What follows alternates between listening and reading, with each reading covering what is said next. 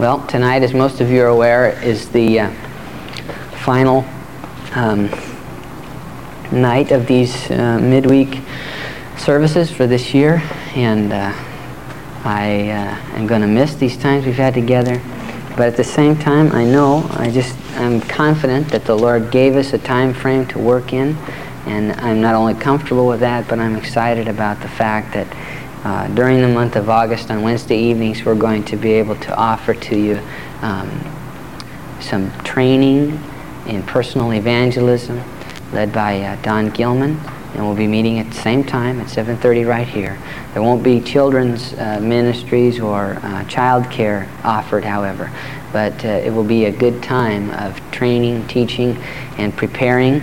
And this is not in any way necessarily connected with SOS San Francisco, nor is Don going to put you in vans and drop you off in some street corner and say, here's your homework. You know, it's not going to be anything like that. But just to receive of the experience and of the gift that God has given to us in this man and in his wife, and see if the Lord might not cause us to be encouraged, to be better, or more effective, more available to sharing the gospel with our friends and neighbors, better equipped. That's probably the thing that causes us to, some of us, to resist opening our mouths and sharing our faith with other people. Is just we're afraid we don't know how. And this could be a way that this can be a way that the Lord could minister to you in that, set you free in that. So take advantage of it. And then beyond that point, in September again, we will begin our system of home group meetings throughout the various areas, and I'm looking forward with great anticipation to that. I miss it, and I miss that close fellowship. And we've got some good things that the Lord has given to us by way of strategy this year, and I'm looking forward to unveiling that to you later. But tonight we come into the home stretch here in the book of Romans, coming to Romans chapter 16. And this is a chapter that a lot of times we skip over because it sounds like greetings of people that we know nothing about, kind of like the closing of this letter that really is beyond the teaching or the instruction of the epistle. But that's not true at all. In fact, there's some very precious things for us to see in this final chapter, so I don't want to skip over it, but I want us to take a look at it verse by verse. There's some things here that we see right off. The fact that there's 35 people mentioned here by name, and others who are alluded to indicate to us that the Apostle Paul, though he'd never been to the city of Rome, had in that city many friends. People who had met him in other parts of the world and had then moved on to Rome and had established the church there. And that's how Paul came to be the apostle who had established the church in Rome, though he'd never been there. Was by means of people that he had taught and trained in other parts of the world. Then beyond that, there are people who are mentioned here who have house churches, groupings of people that meet together in their homes to worship the Lord. Several times it'll talk about greet so-and-so and his house, or the church that meets in their house. And you get a picture of what was going on in the early church in those days, how a family would come to know Jesus and they'd open up the doors of their home and invite their friends and neighbors to come. Hey, listen to what's happened to me. And they would assemble together and share the good things of the Lord. They'd pray, they'd enjoy fellowship together, and that's how the gospel spread so rapidly through the world. To by the end of the apostolic era, it had touched the whole known world. The gospel had penetrated the whole known world. And so there's some real exciting things here to see. One of the things that you'll find is that several women are mentioned. In fact, there's 8 of the 35 of these people who are mentioned by name are women. One of them is the bearer of this epistle. Paul sends her. Her name is Phoebe, and let's begin with verse 1. I commend to you Phoebe, our sister, who is a servant of the church in Cenchrea. Now, Paul is writing from the city of Corinth. And about 9 miles to the east of Corinth, on the shores of the sea, is a town called Cenchrea, which was Corinth's eastern seaport. And so there's a sister church there, and Sister Phoebe was a servant in that church. And the word servant is the word deacon. She was a deaconess in that church. And Paul says that he wants for the people in Rome to receive her in the Lord in a manner worthy of the saints. Obviously, a woman coming in a role of ministry and a role of authority was something that even then was resisted in the church. But you know, the Lord doesn't have that kind of chauvinistic outlook on things. In fact, you know, one thing that's kind of funny is you're all familiar with Dr. J. Vernon McGee. I have a whole set of his commentaries, and that were given to me. I probably wouldn't have bought them because the guy doesn't share some of the views that I do on some areas of Scripture. But I have come to really appreciate him as a man of the Word because I have used them. I've used those commentaries. So what I have to say now is not derogatory in any means. In fact, it's going to show this man's wisdom. But he is a real conservative, hard-nosed type of guy, and you know, he doesn't pull any punches. And he was asked what he thought about women preachers, and he said, "Well, I hate them. So I can't stand them. You see, if I ever hear another woman preacher, it will be too soon. However, it does not appear that God shares my opinion." And I appreciated that. God doesn't share that opinion. Women have gotten maligned, I believe, by people in the church who have used verses of Scripture out of context and really in a very demeaning way, to say that women have no place of ministry in the church or in the body of Christ. And that's totally false. Now, there's some things that the Lord definitely does establish about lines of authority, and women are not to usurp those. Talks about, you know, that Paul at one point said that women were supposed to be silent in the church. And boy, people have really taken that scripture and stuck it to the ladies.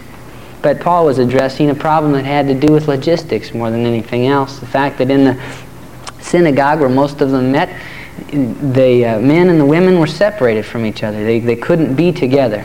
Now, if you're seated next to your spouse and you've got a question, you nudge them and say, "What did he mean by that?" But then, in order to accomplish that same thing, you'd have to yell across the room, "Hey, what does he mean?" So Paul says, women, keep quiet in the church. When you get home, ask your husband. That's what he says. And so Paul never meant for it to be, ladies, shut up. But it was a matter of keeping order in the church meetings. For in another place, he gives very detailed instructions about how women ought to speak with their heads covered, referring to lines of authority. Women are not to usurp authority over men, but they're not prohibited from ministry at all. And here's Phoebe now. She's a deaconess in the church. Paul sends her to deliver this letter to the Romans. And he says to them, now you guys receive her in a manner that's worthy of the saints, and assist her in whatever business she has need of you, for indeed she has been a helper of many and of myself also. Greet Priscilla and Aquila, my fellow workers in Christ Jesus, who risked their own necks for my life, to whom not only I give thanks, but also all the churches of the Gentiles. Now Priscilla and Aquila were Jews. This couple had left Rome. They were originally from Rome, had left Rome due to the persecution that arose against Hebrews in that city under Claudius. And they'd gone to Corinth, and that's where Paul first met them, was in Corinth. And they were tent makers just like he, and they went into business together, or at least worked together. And a fellowship and a friendship was established that was very deep, and they became partners with Paul. We're not ever told that they were teachers or preachers or apostles or any big shots, but throughout the pages of the New Testament, we keep bumping into this couple, Priscilla and Aquila, who kept opening. The main thing that they did was open their home. Everywhere they went, they had a church meeting in their house. Now, they left Corinth at some point, and they went to Ephesus. And while they were in Ephesus, they opened their home. And a church was started in their home. A guy named Apollos, who was a dynamic preacher, came into town, and Priscilla and Aquila took him aside and said, "Wait a minute, you need to straighten out these few areas of your doctrine." And then Apollos went on and served the Lord in mighty ways. And after a while, Priscilla and Aquila went back to Rome. And now they're in Rome, and Paul is writing to them and saying, "Greet them. They are people who have risked their neck for me." And I have the privilege, as well as a responsibility, of standing before this congregation time and time again and delivering the Word of God. And that's probably the best part of the job, But even though many of you never will do that, even though most of you never will stand up before a group of people and preach, I could count on you to be the kind of people that Priscilla and Aquila were. People who opened their home, people who weren't ashamed of the gospel, people who would risk their neck for me. And I thank God for each one of you. Priscilla and Aquila were some real superb people, in my opinion, and evidently in the opinion of the Apostle Paul, and he greets them, and he says, "Likewise greet the church that's in their house." Back in Rome, and what do they have? A church meeting in their house. "Greet my beloved Epaenetus, who is the first fruits of Achaia to Christ." Achaia was Asia, not the Asia we think of, but the Asia of the ancient world had as its main city the city of Ephesus. And this guy, Epaenetus, that's how you pronounce it, Epaenetus, was the first believer in that region. And evidently he's now in Rome, and Paul greets him. "Greet Mary, who labored much for us." We don't know who Mary is, but here's another woman who was not content to just be a bump on a log, but someone who labored in the things of Christ and served. "Greet Andronicus and Junia, my kinsmen, my fellow prisoners, who are of note among the apostles, who also were in Christ before me." Now, we don't know if these people were husband and wife, friends, cousins. We don't know what their relationship is, but Paul puts them together and he says they're my kinsmen. They're related to him in some way. It may be just that they are that they are Israelites, that they're from the tribe of Benjamin as he was, but it might be closer relations than that. We don't know. But he says that at some point they shared a prison cell together. And a prison cell, especially when you're imprisoned in the name of Jesus, would be a remarkable place to develop friendship, I think, and fellowship. And so that friendship, that fellowship has remained over the years. And it says that they were of note among the apostles. Now, there's two ideas about this. First of all, that they were such noted people that even the apostles respected them. The 12 apostles. Or it could mean that that these two, Andronicus and Junia, were counted among the apostles. And that would be interesting because Junia is a female name, or feminine name. Now that would blow some of the people like Dr. McGee for a loop, and we don't know what the answer is. I've read various ideas on it, and some of the things that I've read say that though you can't prove it one way or another, the way that this is written in the Greek, the way that this sentence is put together, tends to support the second the second description I gave you more than the first. But in either case, these were important people, and Paul greets them. Greet Amplias, my beloved in the Lord. Greet Urbanus. Now, Urbanus, it means, the name means city bred, so really it means city slicker. Greet City Slicker, our fellow worker in Christ. And Stakis, my beloved. Greet Apelles, approved in Christ. That's what his name means, approved one.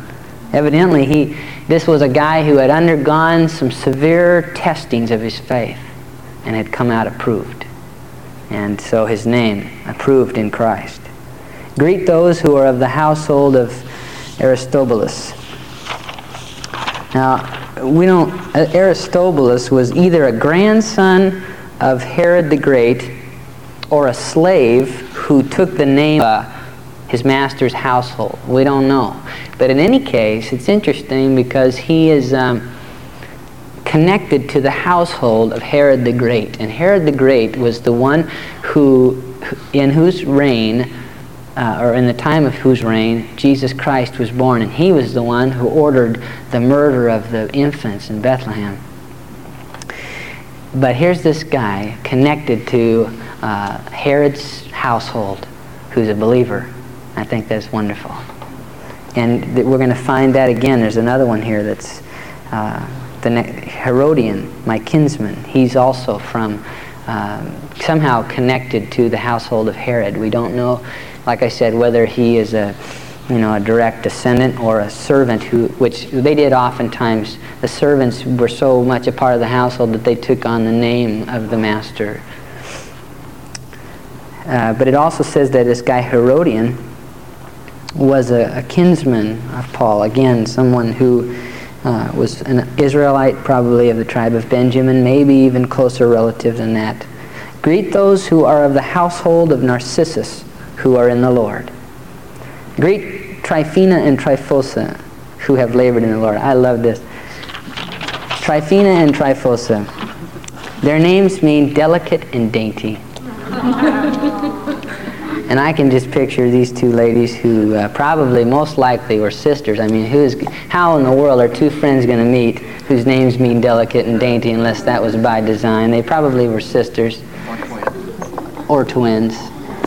And because they are mentioned in this way, it seems to be evident that they had never married. And yet they found the fulfillment of their life in serving Jesus. Tryphena and Tryphosa, who have labored in the Lord. There's all kinds of people in this list. People from every walk of life. And that's one of the things that's really precious about it, is that, the gospel is not just for one type of person, just the, upper middle class white people, The gospel is for everybody. Here's Tryphena and Tryphosa. Greet the beloved Persis. Persis was also a woman who labored much in the Lord.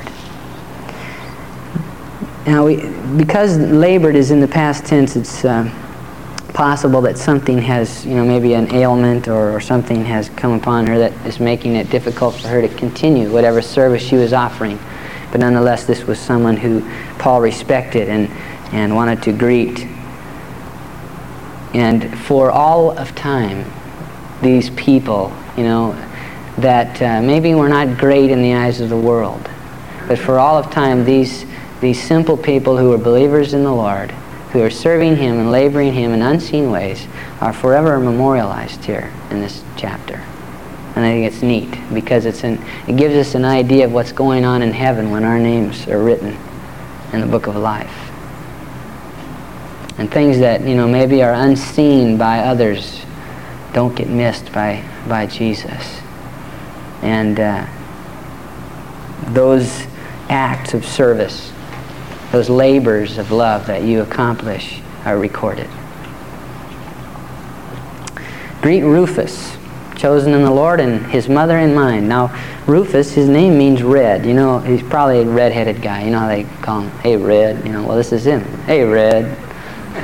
Paul says, greet Red, chosen in the Lord, and his mother in mind. Now, this is interesting. You're going to need to turn over to Mark chapter 15.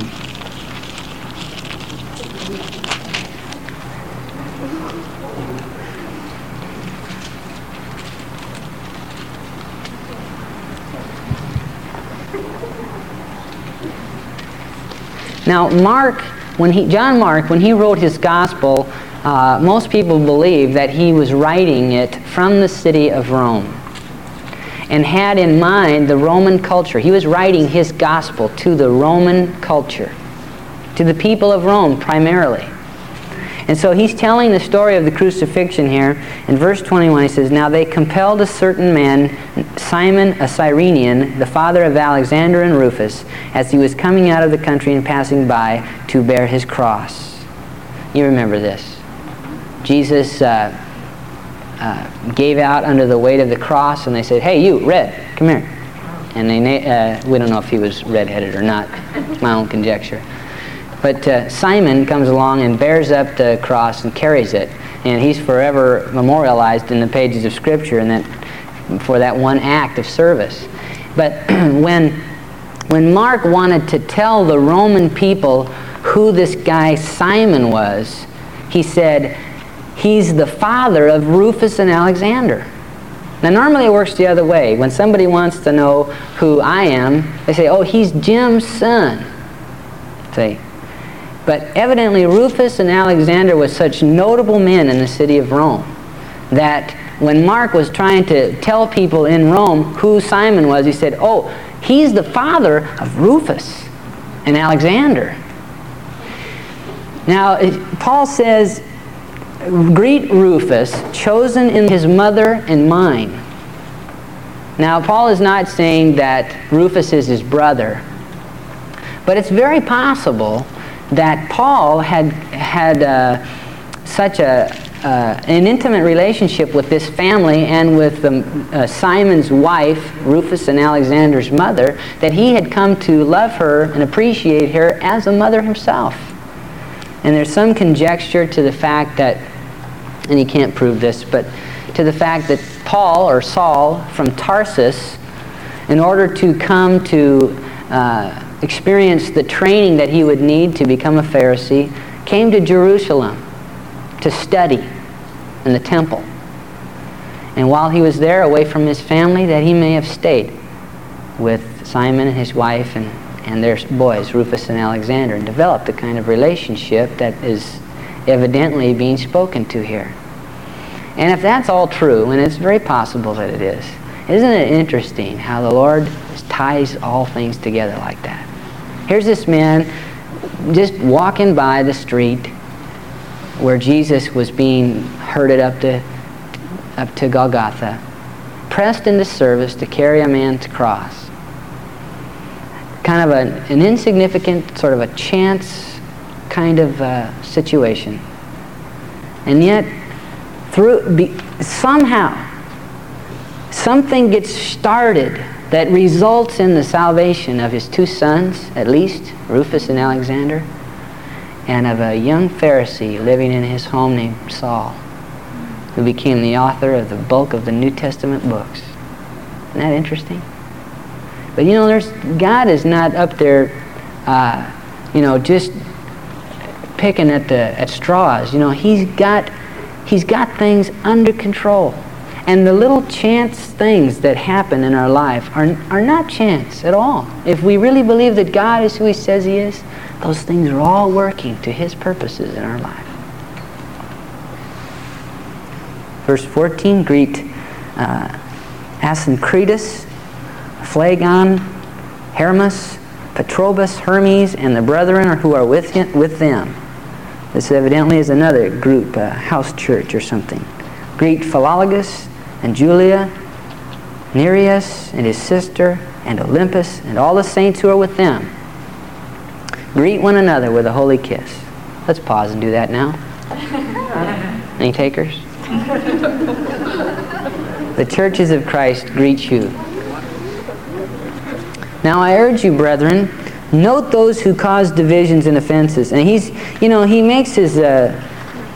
he concludes his letter. He's greet one another with a holy kiss. The churches of Christ greet you, and the curtain should come down and the timpani roll, and it's all done.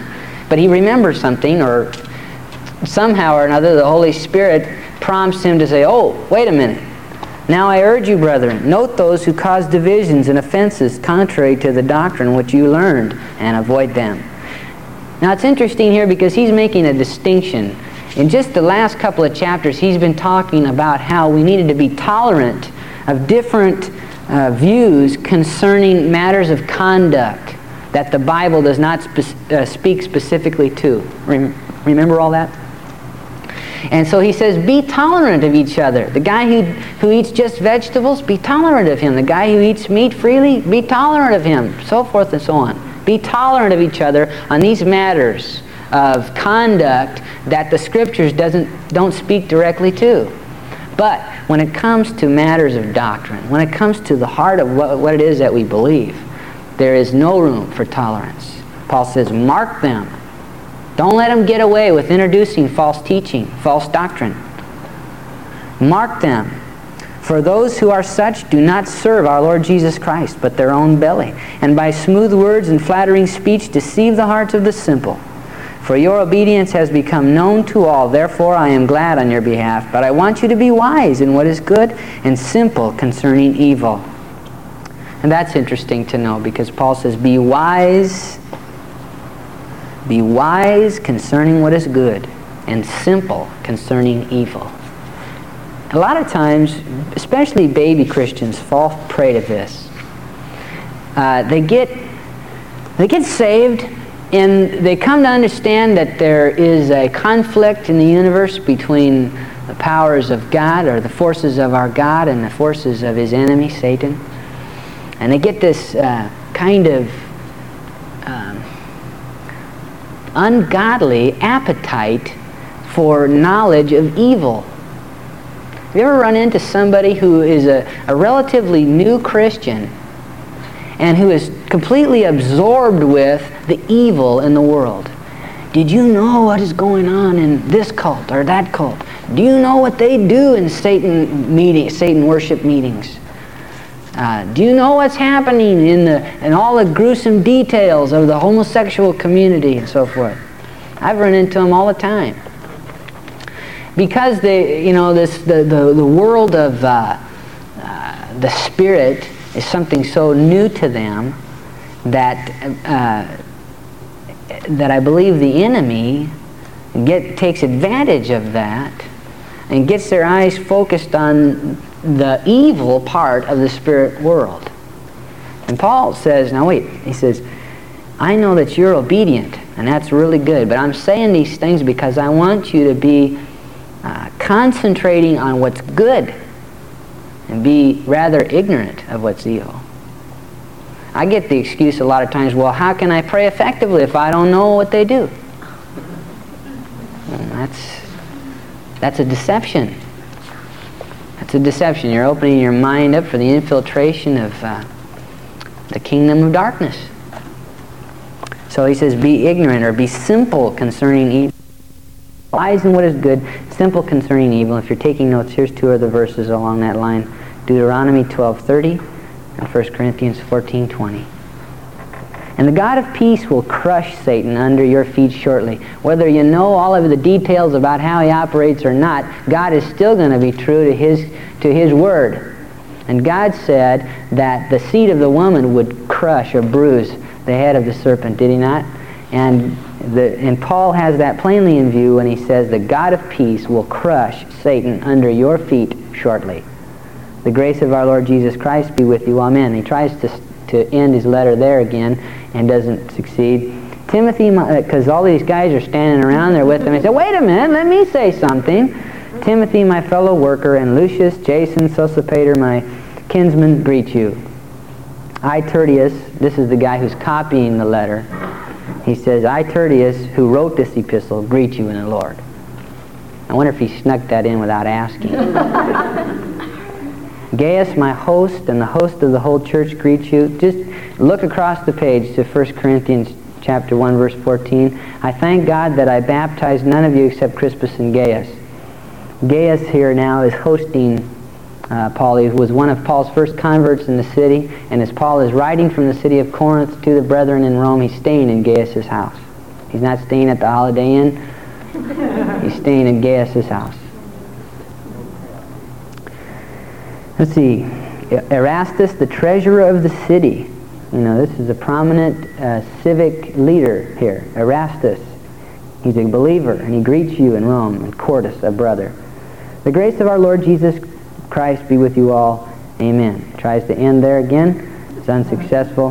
Now to him who is able, because, you know, it's hard to go out on that kind of a note. He just had to point heavenward and say, now to him who's able to establish you according to my gospel and the preaching of Jesus Christ according to the revelation of the mystery, which was kept secret since the world began, but has now been made manifest, and by the prophetic scriptures has been made known to all nations according to the commandment of the everlasting God, for obedience to the faith, to God alone wise be glory through Jesus Christ forever. Amen.